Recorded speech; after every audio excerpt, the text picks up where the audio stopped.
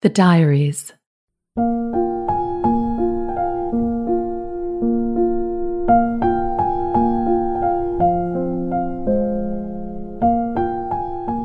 November 15th, 2020. A lighthouse in the storm. The studio was on the third floor of a 6-story, 100-year-old factory loft building in the Queen Street West neighborhood where I lived in downtown Toronto. I learned that my great-grandfather worked in a little picture frame factory in that very same building when he and my great-grandmother were first married. They had just emigrated here from the Ukraine in the hopes of finding a better life. Baba and Dita lived in a modest little house around the corner from his work. I had no idea about this until years later, but it makes my memory of the place all that much more special, even mystical, like something greater than myself had pulled me there. The studio floors were original hardwood. The ceilings were high and the authentic wood beams and posts gave a warm, rustic feel to the space. Natural light poured in through the large loft windows during the day, and at night they revealed a magical twinkling cityscape. The place I am reminiscing about so affectionately is my very first hot yoga studio, Moksha Yoga Downtown, now known as Moto Yoga. To me, it was not just an exercise studio or even a space where teachers and students gathered to share the ancient practice of yoga. It was a sacred place where I found myself, where for the first time I felt what I now know to be spirituality, and where I first encountered that vast, gracious inner realm that is the seat of the soul and the true self. It has been almost 15 years since that first awakening, and from then on, the practice of hot yoga has been the lighthouse in my world. It centers me, challenges me, soothes me, and brings me joy. It heals, strengthens, detoxes, and balances my body. It reminds me what really matters and leads me back to my soul. No matter where I am in the world, it makes me feel at home in myself. No matter what is happening in life, it makes me feel better. And at this time of the pandemic, the one thing that calms and grounds me the most is gone. I have been practicing yoga in my home, at first regularly and then more sporadically, but let's face it, it's just not the same. There is something about the hot room with the warmth, the low lights, and the candles. Something about sharing the practice with other kindred souls. Something about breathing together that is healing, deepening, uplifting, and just so sacred. I also miss teaching. I knew very early on in my yoga journey that I wanted to become a teacher myself one day, not only to explore and deepen my knowledge of the 7 branches of yoga, which are fascinating, and to cultivate and expand my practice of the asanas, the poses, but most of all, to give others the precious gifts of yoga, meditation, and inner connection that I myself have been given by so many extraordinary, soulful, devoted, and talented teachers of this ancient art. So in October 2018, my friend Carla and I attended a 30-day intensive teacher training in Montreal, Canada, through Moto Yoga International, which in my opinion is one of the Western world's utmost authentic organizations, founded by the brilliant, dedicated, and heart-centered Jessica Robertson and Ted Grand.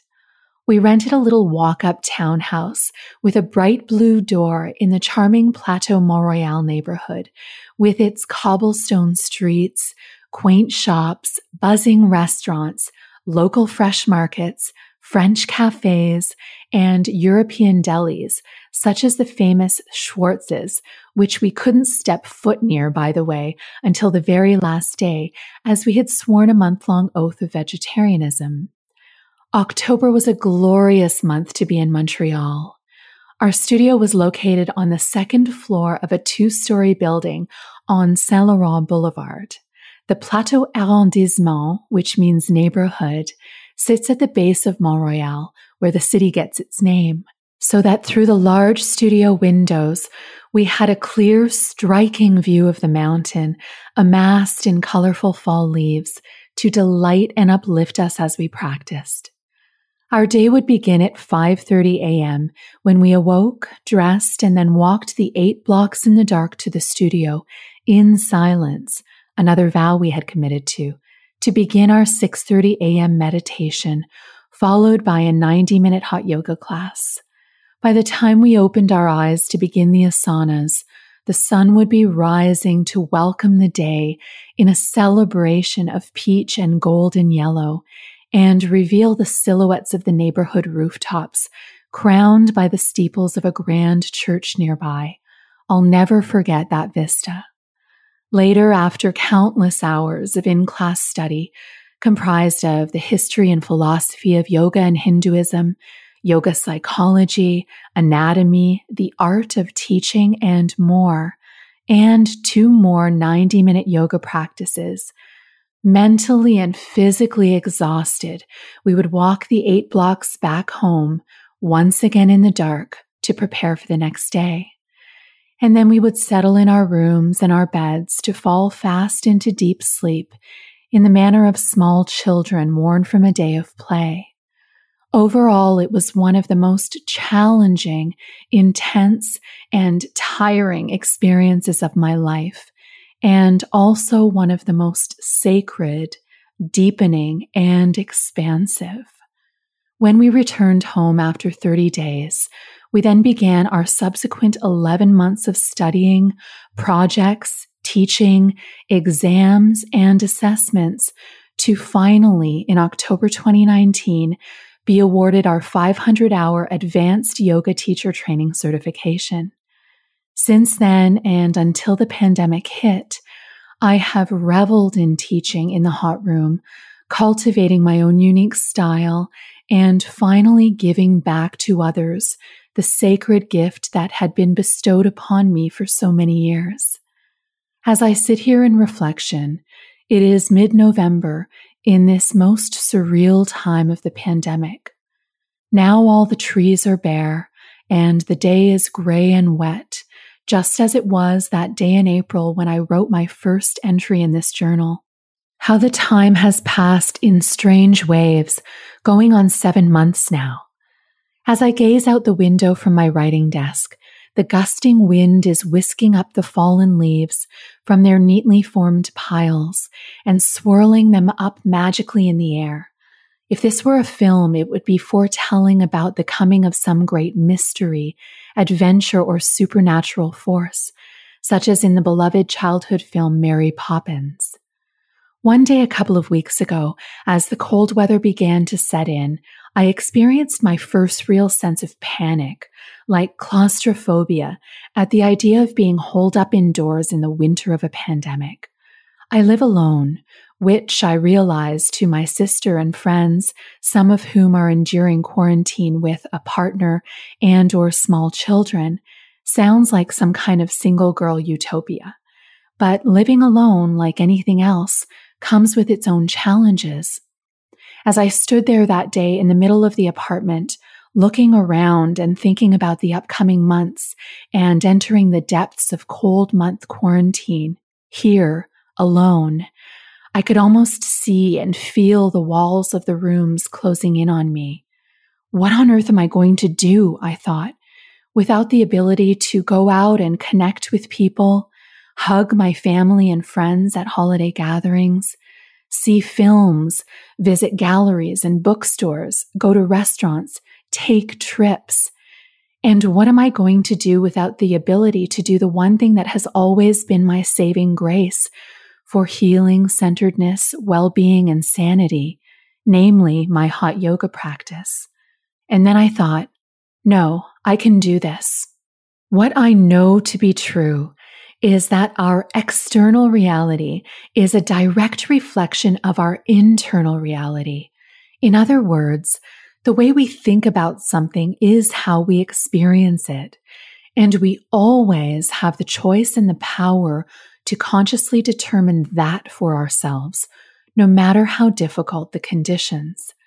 So as it is my practice to do, I willfully turned my thoughts from dread to gratitude. I thought about how blessed I am to be alive and well in this moment, to have a safe and comfortable home to live in, to have family and friends whom I love and who love me, even though we cannot hold and hug each other right now, to have a deep knowing of my heartfelt purpose in this world, and to have a knowing of my inner power to dream, intend, transcend, and transform my life.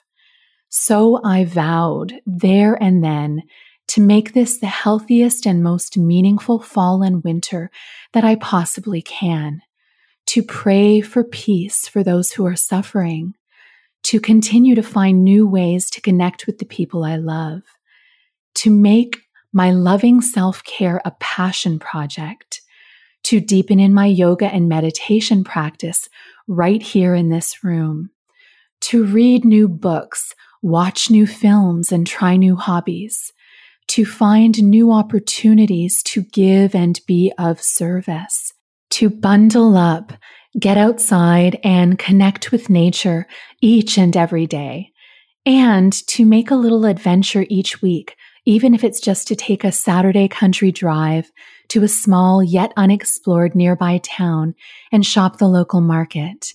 Because what I also know is this: the pandemic and all other experiences of adversity, both collective and personal, invite and implore us to realize that we are stronger, more adaptive, more creative, and more resilient than we may have ever known before.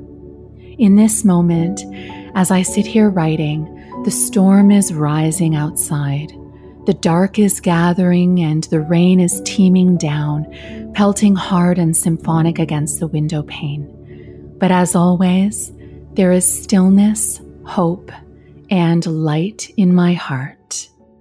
Hi, and welcome back to the show. I'm Jenn, and this is a special one because it is the final episode of Season 1, the Quarantine Diaries. Don't worry, we're not going to skip a beat. Season 2, the Midsummer Diaries, will begin next week.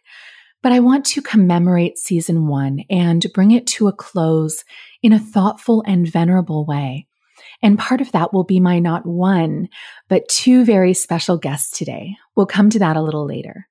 First, to celebrate the finale of the Quarantine Diaries, in this episode, we'll reflect on the importance and power of completing cycles of action, how to honor and savor the summer season, and the beautiful resilience of the human spirit. So let's begin there. Adversity is real and it can be painful without question.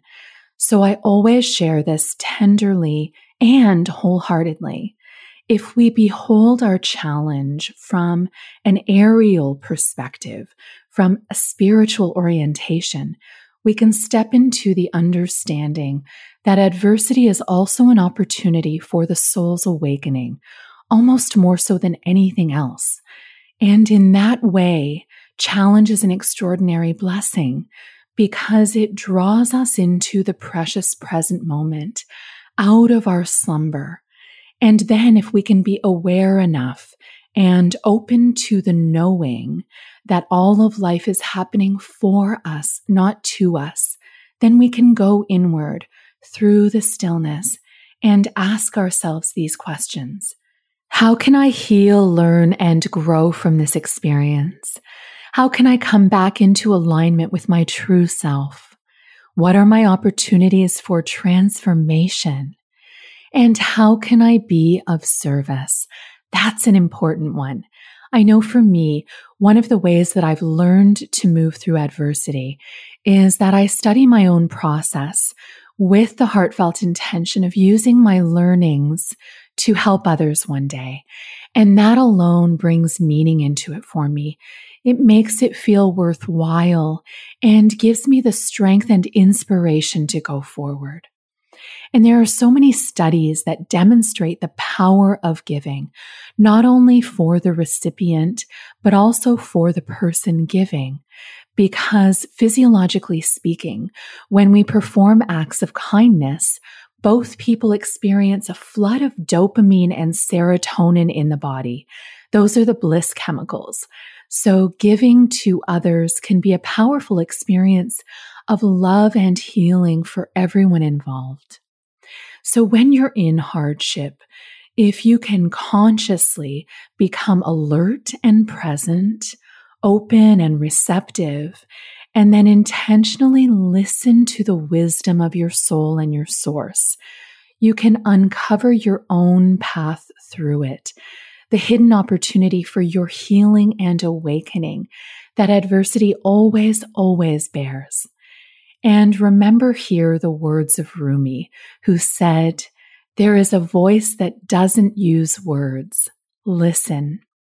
And look for the light in the darkness, the lighthouse in the storm, which of course is your inner being. Now, because this is a celebratory episode, we're going to shake things up a little bit and play some music early on in the show. This is a beautiful, tender song called Lighthouse by Patrick Watson. Take a listen.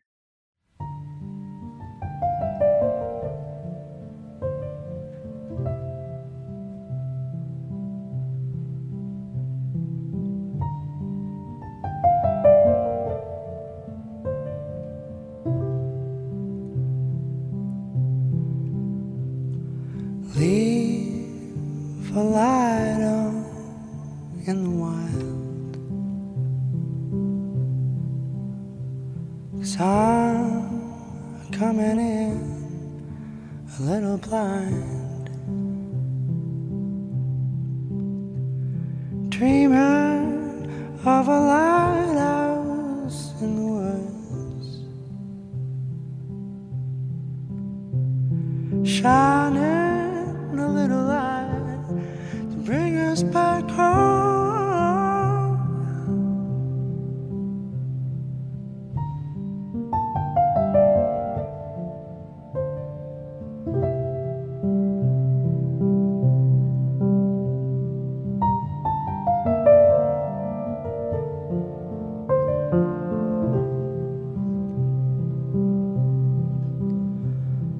When to find you in the backyard, hiding behind our busy lives, we're dreaming of a lighthouse in the woods to help us get back into the wild.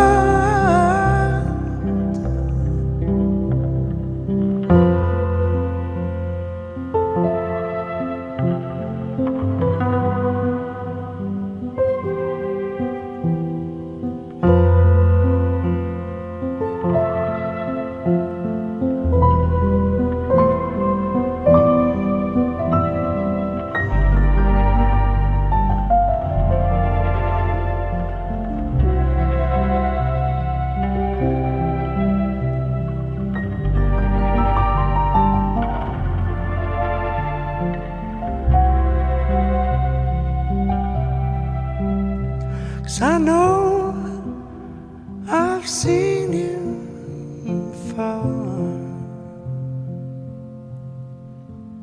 Won't you shine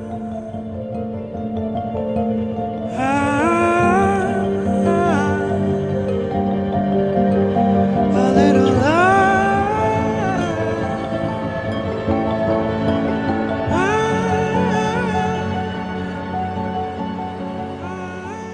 Now I want to move into the importance of completing cycles of action. My mentors, Drs. Ron and Mary Hulnick, taught me about this. And they would say that when we have a lot of unfinished business in our lives, projects we haven't completed, however small or large, conversations we've been meaning to have, intentions we've been meaning to fulfill, relationships we've been meaning to deal with in some way. When we leave things undone, it leaks our life energy. And conversely, when we complete things in a thoughtful, loving way, it strengthens our spirit and honors the preciousness of life. So I want to guide you through a little process here, and you can do it formally with a pen and paper, or if you're out walking, for instance, you can just consider it now and write it down later, which I encourage you to do. So if you're at home, take out a pen and paper, and I invite you to first connect with your inner being by breathing deeply. You can place your hand on your heart. And if you're sitting, you can even close your eyes. And then scan the landscape of your consciousness to see if there is anything you're aware of that feels incomplete. I will give you about 1 minute with some meditative music to just allow this to come forward now.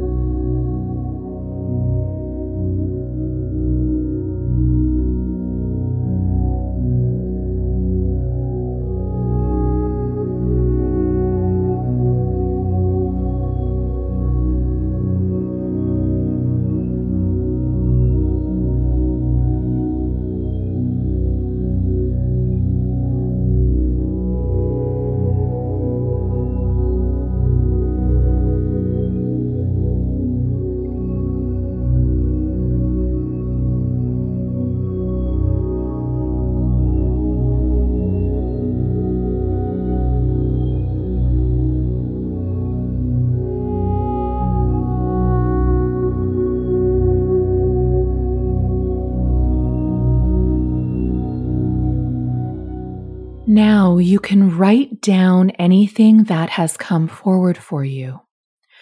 Or as I said, if you're away from home, you can assign each one to a finger on your hand. This is a powerful memory tool. And then what I want you to do on your own time, whether you've written it down or not, is to either, 1, set your intention, make a plan to take meaningful action to complete this unfinished cycle of action, or 2, consciously release it from your life if it no longer feels in alignment for you. For example, if you started a project that you no longer feel passionate about, rather than leave it looming, you can say, I am consciously releasing this because it no longer serves me. And then either way, whether you complete it or you release it, it restores your energy and raises your loving vibration. So you can feel why this is important.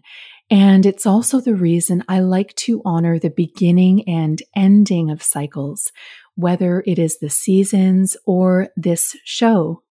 So that brings us to the subject of savoring and celebrating the summer season.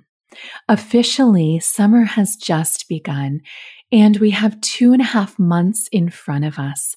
So what a beautiful opportunity to consciously intend how we want to honor and experience this precious time. And I think there are 2 ways to look at this, the big and the small. So first of all, are there any things that you dream of doing this summer? Any trips you want to take, or weekly outings, heartfelt intentions that you want to fulfill, or experiences that you want to make happen? For example, I love swimming. When I was a kid, I would swim for hours and hours. You couldn't get me out of the pool or the lake or the ocean or whatever. Then in high school, I did competitive swimming.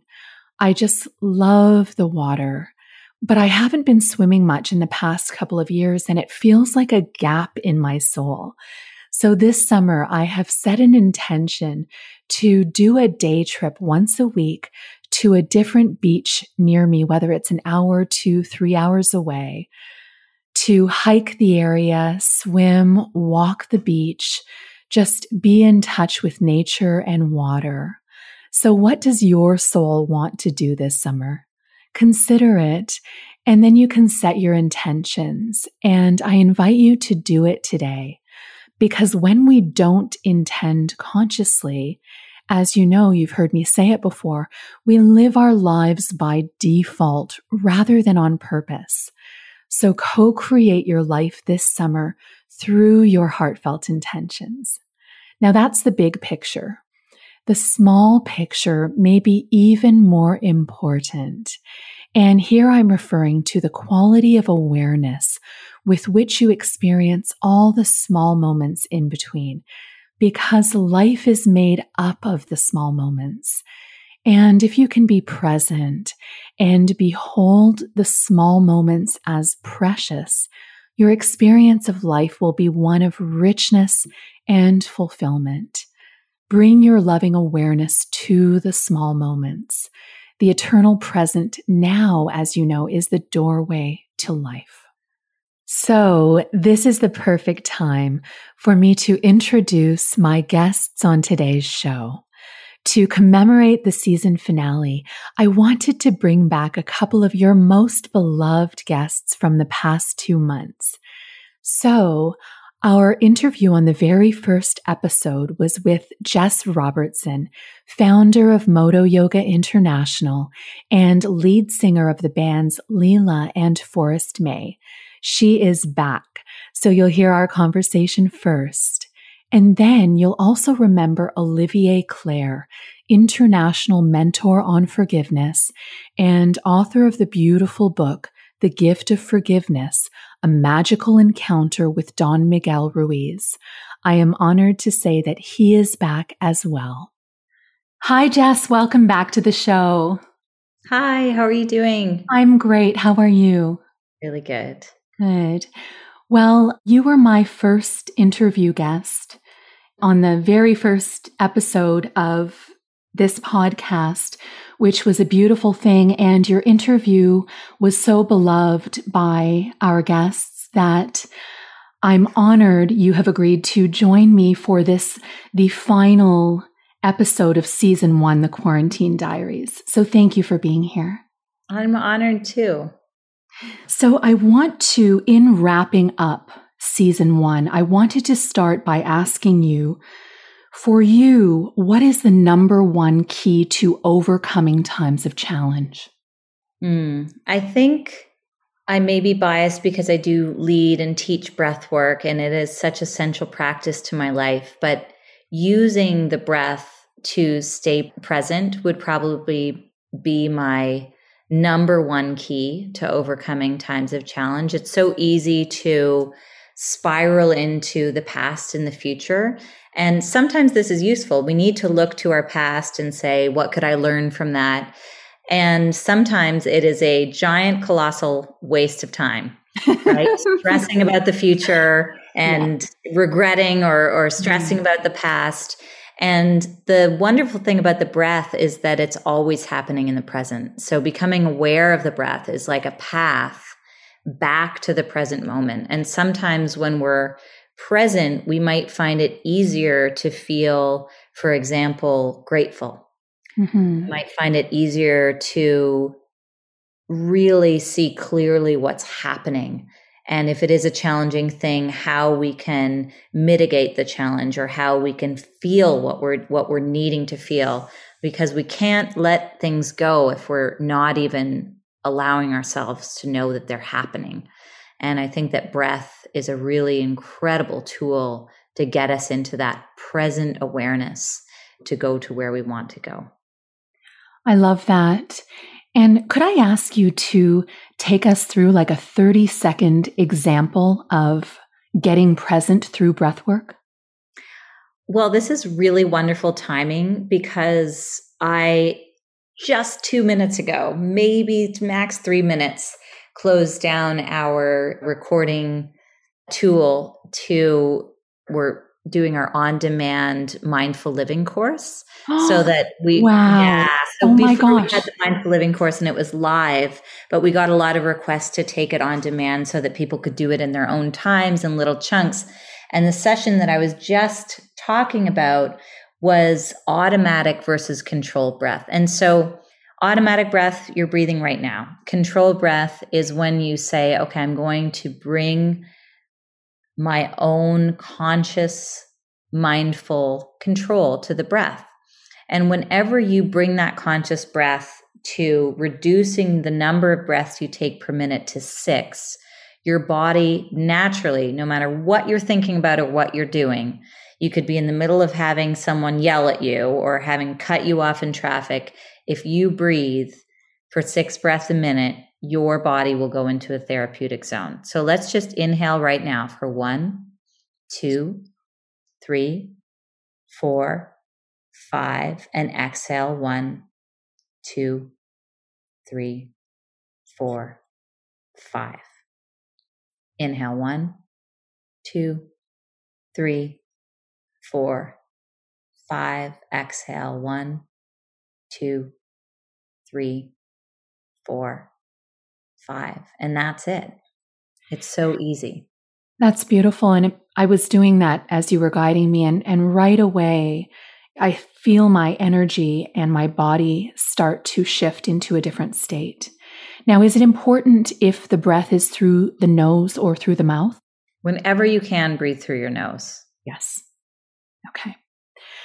So my next question, Jess, is from your awakened perspective, how do we cultivate that? And yes, that you are. From your awakened perspective, how do we cultivate more sustaining peace and joy in our lives? My response is the same response that my teacher of over 15 years, Baba Haridas, he was my primary teacher, and his students were really the ones that brought breathwork into my life, which later led to asana. But he would often be asked questions. He was a silent monk. He took a vow of mauna, or silence, and in his 20s, and he lived into his 90s. So he would respond on a chalkboard or a whiteboard. And when he was asked a question like this, or something like, how do I reduce reactivity or something, his response that he would give, in a question and answer session of 2 hours, he would give this response maybe 10 times. And he would say daily sadhana. So daily sadhana means every day you are doing your practice. You can define what your practice is. Maybe it's breathing, maybe it's asana, maybe it's swimming, maybe it's walking, maybe it's journaling. But doing it once a week is not going to cut it. Mm-hmm. You got to do it every day, daily sadhana.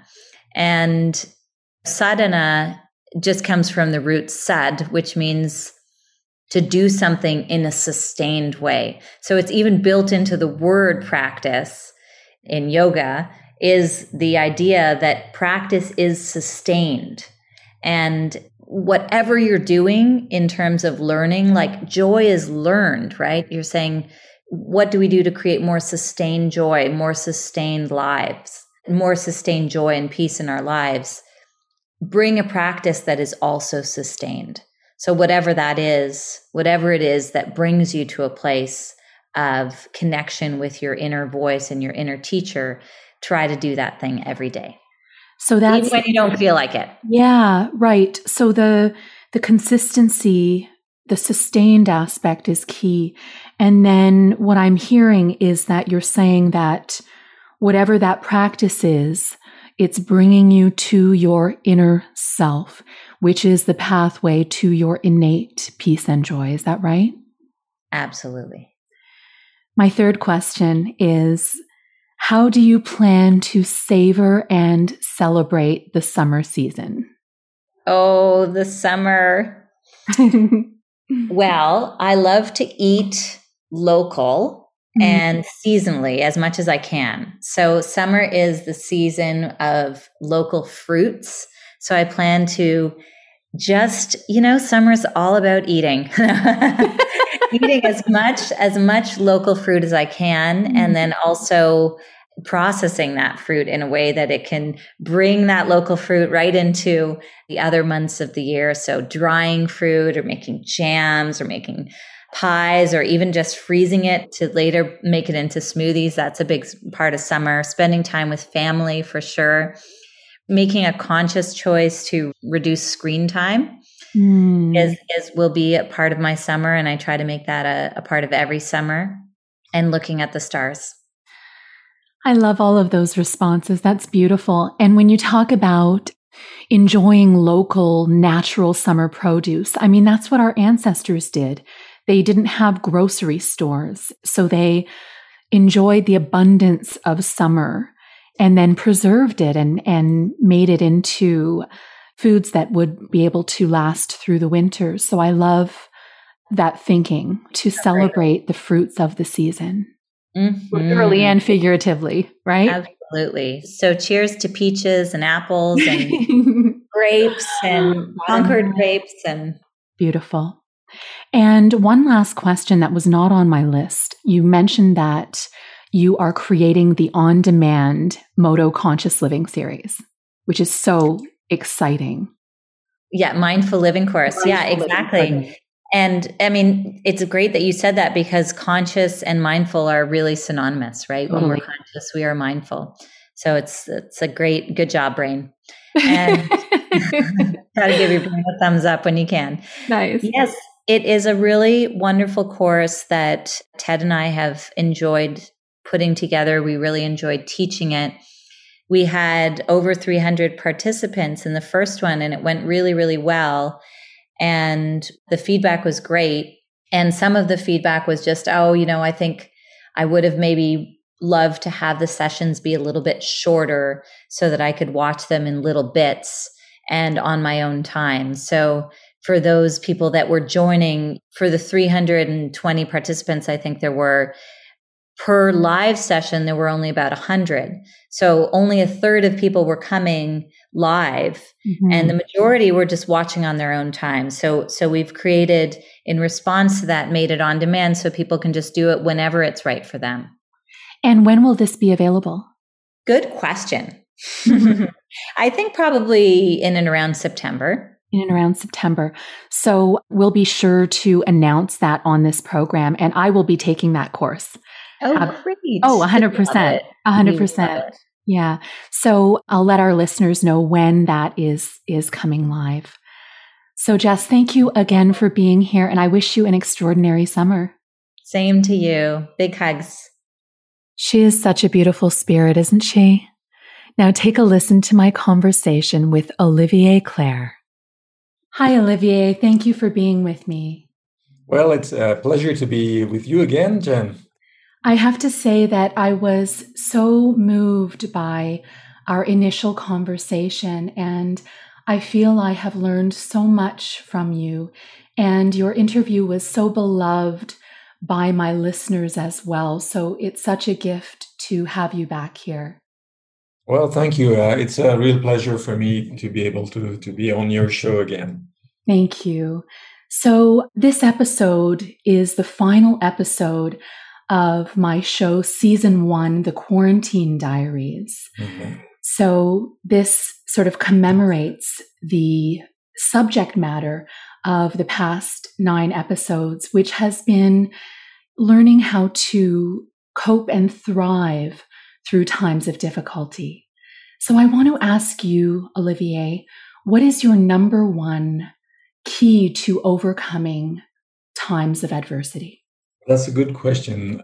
The first answer that comes to my mind is probably not the one people want to hear, but the truth is not the day that you are going to be running a marathon that you think, oh, I should start warming up and running a little bit. I haven't done it in years, but maybe if I take 15 minutes before I start the marathon, this should do it. So what I'm trying to say here is that spirituality for me is like a daily training. It's something you prepare. You know that life is going to have some times of pain, sometimes of suffering, of grief. And are you going to wait for this to happen to start building up some strength inside? Or are you preparing so that whatever happens someday, you know you're going to be okay? So that won't help much some of our listeners. So I have something else to say too, is for me, the number one key, I would call it faith. Now, how should I define faith? I define it as trusting in life. It doesn't have to be necessarily something religious. It may be trusting in God, trusting in the source, but having full trust and confidence in something that is bigger, that is greater than us. I think that's the number one key in my life. Anything I do, when I talk with you on this show, when I drive my car, when I have to take care of my kids, I'm always making a connection with something bigger, greater than myself. And I'm asking to be guided.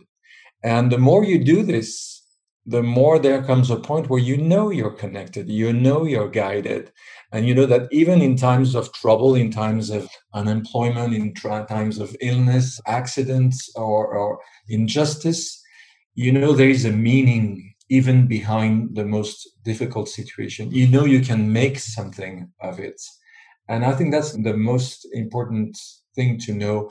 Viktor Frankl, who was this amazing Austrian guy who was in concentration camp and created logotherapy, he said, when there's meaning in your life, you can face any adversity, any suffering, any difficulty. But if you don't, then the slightest thing will seem unbearable. So the number one key for me is that connecting to a higher source and progressively having that faith, that trust in life, which allows us, even when things are running counter to all of our expectation, to say, okay, what can I make of it? I love that, Olivier. And that is so in alignment for me. That is how I have learned through my spiritual education in terms of how to behold life, to trust that life is happening for us, not to us, and to always look for the gifts and the blessings, the learning opportunities, especially in the challenging times, because in my knowing, the gifts can be even richer at those times if you're willing to behold it that way. Yes, I was lucky to translate a couple of books by Robert Moss, not Richard Moss, Robert Moss. Okay. And one of his books is called The Three Only Things. I think it was published by Inner Traditions. And he says something which I find just so lovely. He says, every time my plans are countered because the plane is late or the plane is canceled or something happens which goes against my plans, he has programmed himself to say, wow, fantastic, providence is there. The source, God, is twisting my plans for a reason. Which reason? I don't know, but I'm just opening my eyes and ears. And if we take the habits to do that on a daily basis, every time something goes against our plans, to welcome it instead of saying, oh, again, and start being angry and upset, then this mindset, when something much bigger happens, is still there. That's so, so powerful. And it does require that constant practice. I love your suggestion that it's something you can begin to cultivate on a daily basis. I read a quote the other day by a beautiful indigenous writer called Richard Wagamese. And he said something to the effect of, my entire life has been changed by a single word. Yes. Mm-hmm. Yes, of course. Right? Of course, yes. So my next question for you, Olivier, is from your awakened perspective, how can we foster and experience more sustaining peace and joy in our lives? Well, first of all, humbly speaking, I don't consider myself as being awakened. I'm just on the path. I keep progressing. I keep, improving. Strangely enough, the answer would be almost the same as to the first question. It's like it's my one and for all trick, although I don't like the idea of using tricks in our lives. I rather like the idea of following a path. And I think if we want to experience more joy and more serenity, then the image that comes to my mind is the pendulum. I've seen a pendulum in the Deutsches Museum in Munich, which is one of the most fantastic museum in Europe. There's a very similar one in Chicago that I visited 4 years ago. And that pendulum is like 20 meters high. So it's hooked on the roof. There's this huge wire and then the mass that is moving very slowly back and forth. And for me, this is the image of life. And the question is, where is my consciousness? Where is my awareness? Is it in the part that is being pushed around here and there, right and back and forth? And so I'm always, at the mercy of events, of what's happening on the outside. Or is my awareness right at the summit, at the part that does not move at all? The pendulum is a perfect image of the paradox. It's both totally still at the upper point, and it's totally moving at the bottom point. And our choice, and what most spiritual traditions teach us, is to progressively change where we put our consciousness. And once I have my consciousness up there, of course, I'm being moved around because lots of things can happen to me, but they're not reaching me inside in the same way. I remain aligned. I remain centered. I remain connected, even though life is pushing me back and forth. So again, that's practice and practice and practice. And if we keep doing that day in, day out, whatever happens, there comes a point where this is really becoming a part of us. There's a saying in French, I don't know if it exists in English, that says habit is a second nature, meaning that if you do something and you do it again and again, it becomes natural. You don't even have to think about it. It's the first thing that you're doing. Yes.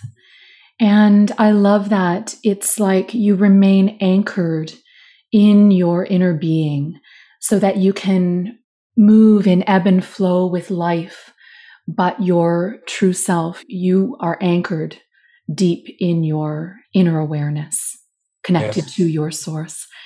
Olivier, may I ask you, how do you cultivate this in your life? What does your daily practice look like? Well, it's interesting because I've written a new book that will come out in January 2022. And I'm presenting 40 verbs. The verb in a sentence is the part that signifies action.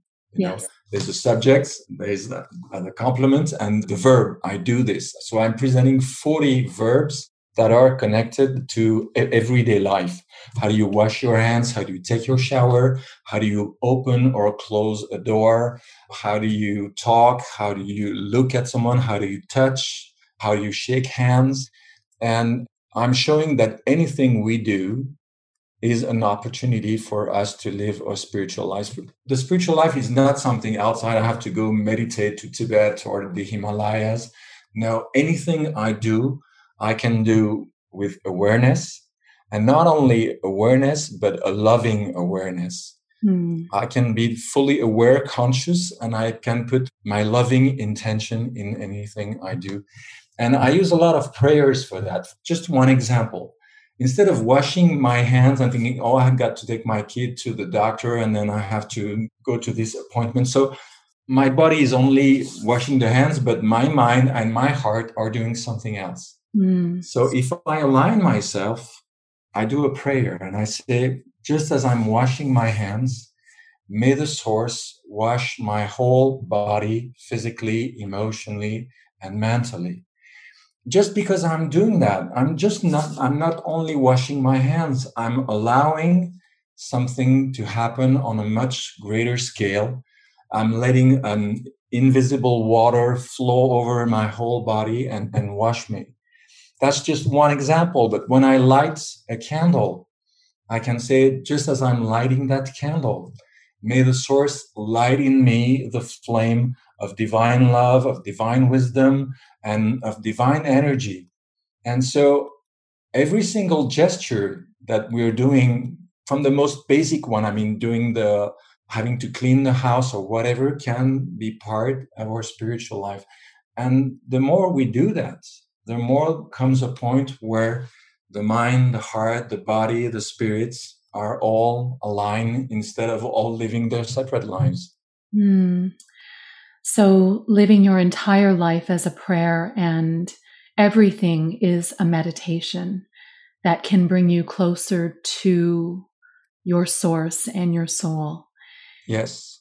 And, I have to say that when I speak to you, and for the audience who's listening, we're on a Zoom call. So I'm looking in Olivier's eyes. And when I speak to you, I have the experience that you are in such alignment. The quality of your awareness is so pure, so that the quality of our connection feels that way as well. Well, thank you. Okay. Yes. So, Olivier, I want to ask you how you plan to savor and celebrate the summer season. Well, as most of us on this planet, we've been in lockdown, we've been isolated for many, many months. And summer has started a bit earlier for me just because as a workshop leader, as someone giving lectures and so on, it's been like 18 months since I last gave a workshop, since I last gave a lecture. I'm going to be doing that for the first time in just 2 days. And so I'm glad to be able to work again. But otherwise, what I'm enjoying is just sitting on a terrace, reading, talking with the people, rediscovering our humanity, the joy of being together, the very simple joy of everyday life. It used to be I live about 10 minutes from a small lake, and usually the past 10 years in the morning at 8:30, I'm having a bath by the lake, and I'm all alone, just the lake, a few birds, nature, and I love it. And this year I have not been there at all. But I'd said to my wife just a couple of days ago, I'm still having a bath every morning, but a bath of people, a bath of social life, a bath of enjoying being with others and talking, because I really feel the need to socialize. So I think summer is going to be an opportunity to celebrate, to meet people, to spend time with the family, to just enjoy a lot of things that we normally take for granted. We don't pay attention to, but I think for a lot of people, they've discovered how necessary to their lives were their neighbors, their family, their colleagues, and a lot of people they haven't seen for a long, long time. I love that, rediscovering our humanity. Mm-hmm. Yeah. Yes. Well, Olivier, one last thing. You spoke about your book that will be coming out in January 2022. Can you tell our listeners what the book is called, if you know the title yet, so that they can look forward to it? It's a little too early. Yes. Well, first of all, it will be in French, but what I can say is that I just had the agreement of Inner Tradition, still the same publisher. They will be publishing my second book on forgiveness next year. It's called Can Everything Be Forgiven? So I'm very happy for this book to be published in English. I already have The Gift of Forgiveness that's been published by Findhorn Press. So that's really good news. And for anybody speaking English, this should be available, I think, in the second semester of 2022. Okay. Well, we'll definitely invite you back on when the book comes out so we can tell our listeners all about it. Okay. I'll be glad to be there. Thank you for spending this time with me, Olivier. Well, thank you for giving me this opportunity, and thanks to everybody who's listening. Take good care. You too. I love his beautiful soul and the extraordinary wisdom he shares. And I want to reinforce two of the powerful things Olivier said. Firstly, the idea of retraining our minds to welcome what life presents to us, especially when it doesn't line up with our expectations. So we can say, yes, thank you, life, for this gift, even if I don't understand it yet. And what is my opportunity for awakening here? And secondly, the idea of living our entire lives as a meditation. In fact, I invite you to heed Olivier's words of wisdom, and from this moment, to try holding every experience, especially the mundane moments we may have taken for granted, as a prayer, an opportunity to bring your mind, body, and spirit into alignment through the action you're engaged in. And it makes me think, we do not have to wait until the end of our lives to recognize the preciousness of it all. And what more beautiful way to celebrate the summer season than to savor all the moments? Yes. In fact, if it feels in alignment for you, join me in setting an intention now. You can place your hand on your heart like I'm doing, and you can say, I am present and I am living every blessed moment as a prayer. Well, my friends, this is a celebration. So how about a little more music? This is Summertime from the musical Porgy and Bess, sung here by Ella Fitzgerald and Louis Armstrong.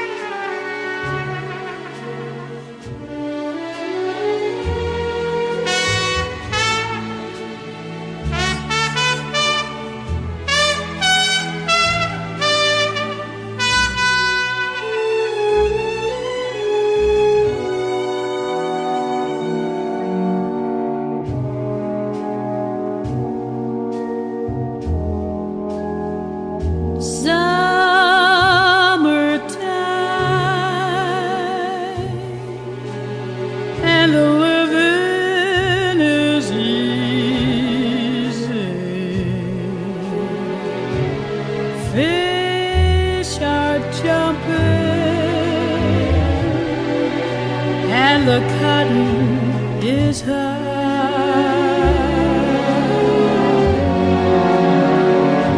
Oh, your daddy's rich and your ma is good looking. So hush, little baby, don't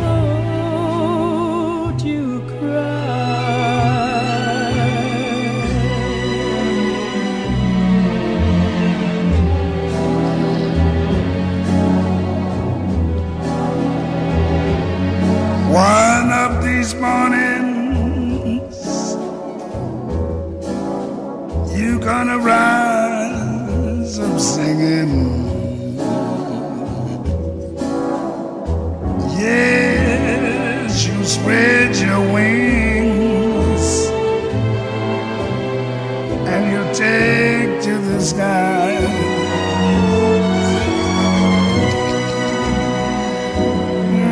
But till that morning, there's nothing can harm you. Yes, with Daddy and Mommy standing by.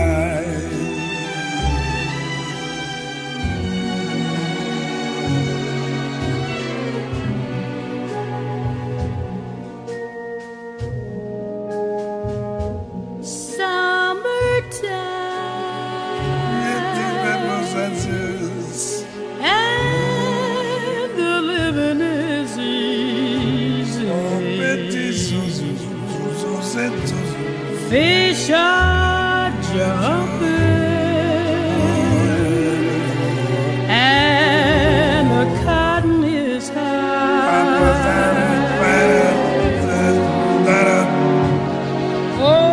Oh, your daddy's rich, and your ma is good looking. Why don't you say, oh, So hush, little baby, oh yeah. baby, don't you cry. Oh, don't you cry. Don't Oh, don't you cry. cry. Oh, don't you cry. Oh, don't that just I said. I love that song. So for our meditation today, I wanted to come full circle and share with you once again the meditation I created for our very first episode. So this is a meditation on the poetry of Rumi set to nature music with binaural beats to help you feel soothed and relaxed. So breathe deeply and take his sacred words.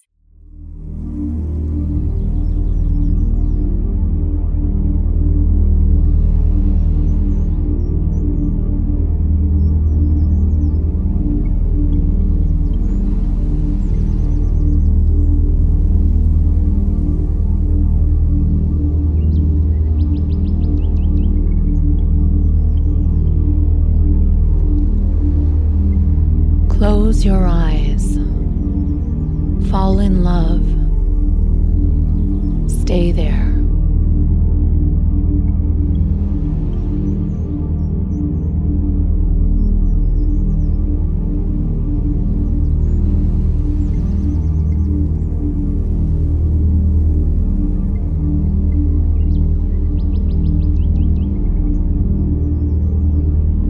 There is a voice that doesn't use words. Listen.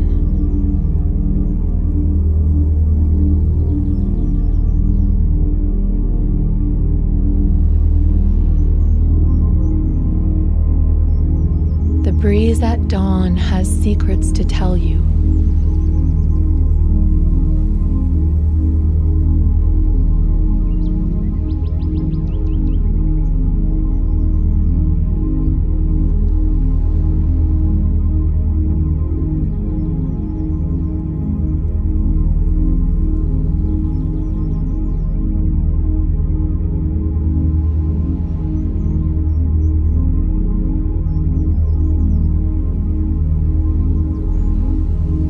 Out beyond ideas of wrongdoing and right doing, there is a field. I'll meet you there. When the soul lies down in that grass, the world is too full to talk about.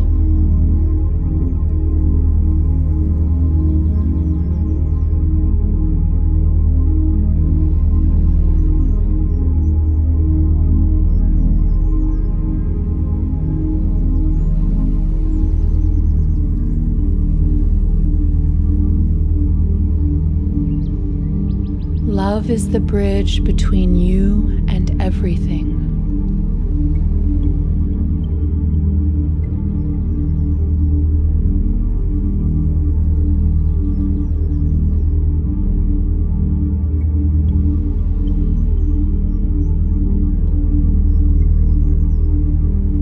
The wound is the place where the light enters you.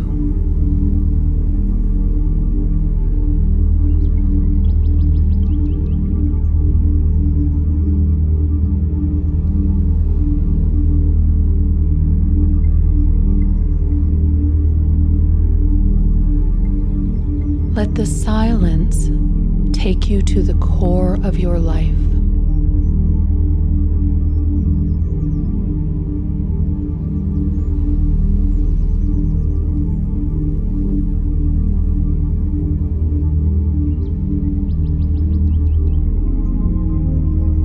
The only lasting beauty is the beauty of the heart.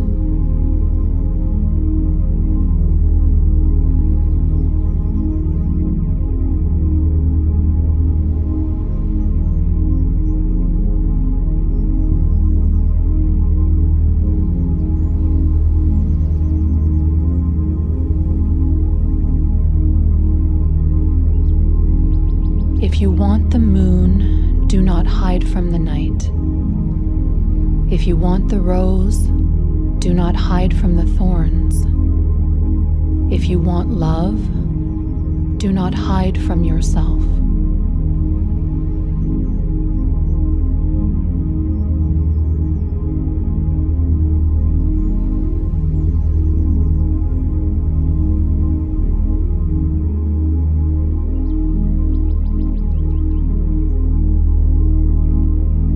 Raise your words, not your voice.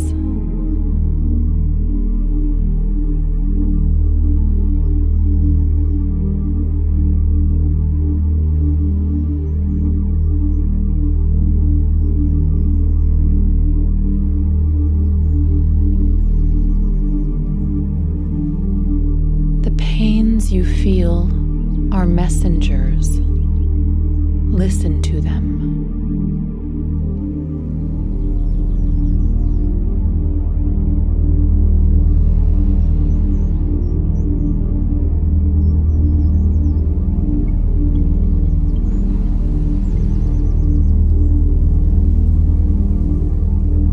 We carry inside us the wonders we seek outside us.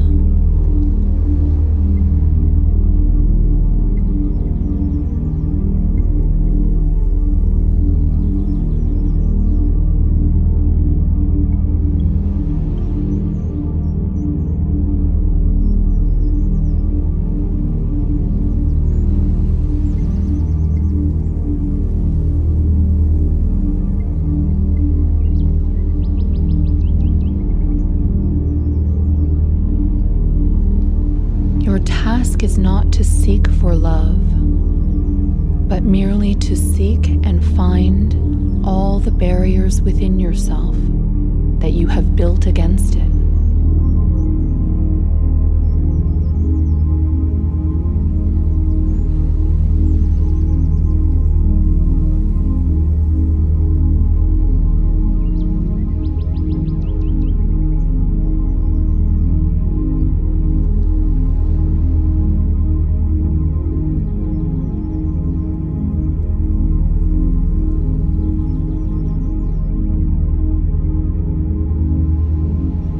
You are not a drop in the ocean. You are the ocean in a drop.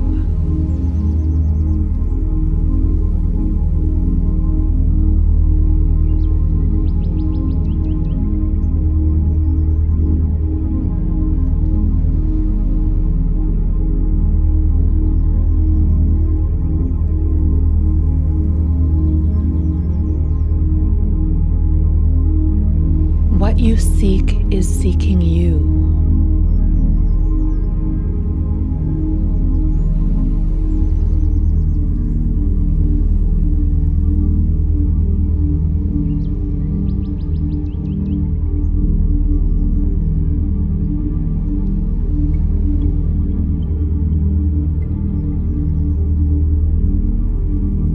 Love means to open the eyes of inner vision.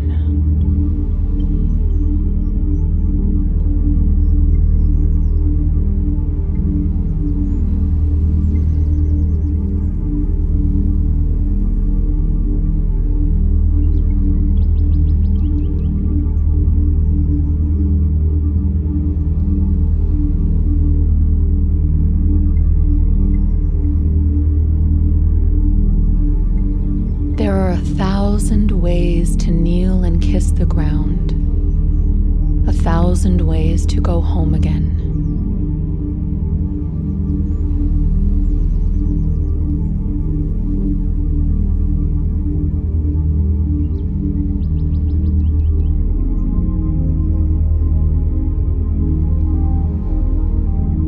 Let silence be the art you practice.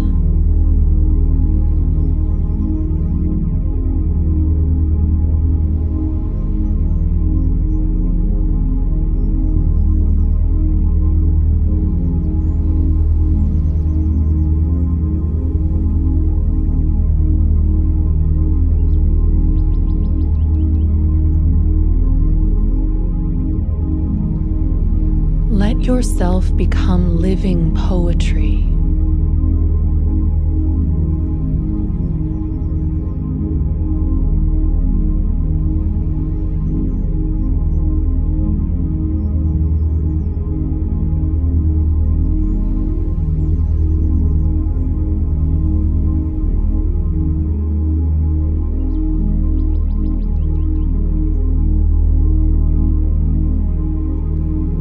There is a voice that doesn't use words.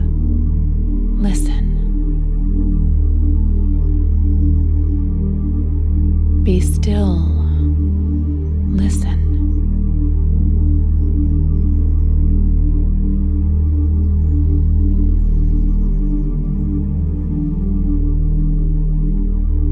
The breeze at dawn has secrets.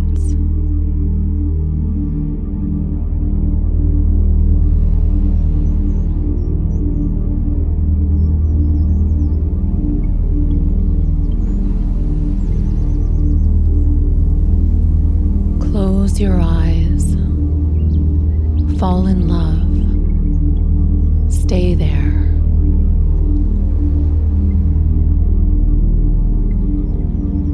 Close your eyes, fall in love, stay there.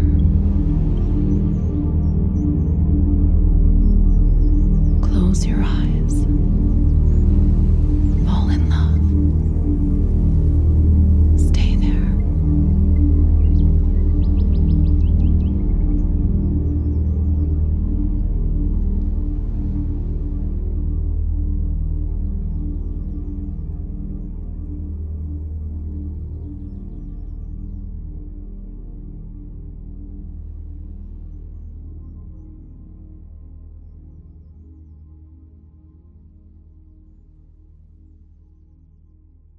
Let the energy of his sacred words continue to flow into your day.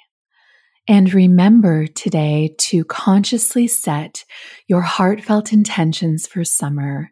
And I'm going to be here with you to honor and celebrate it all summer long.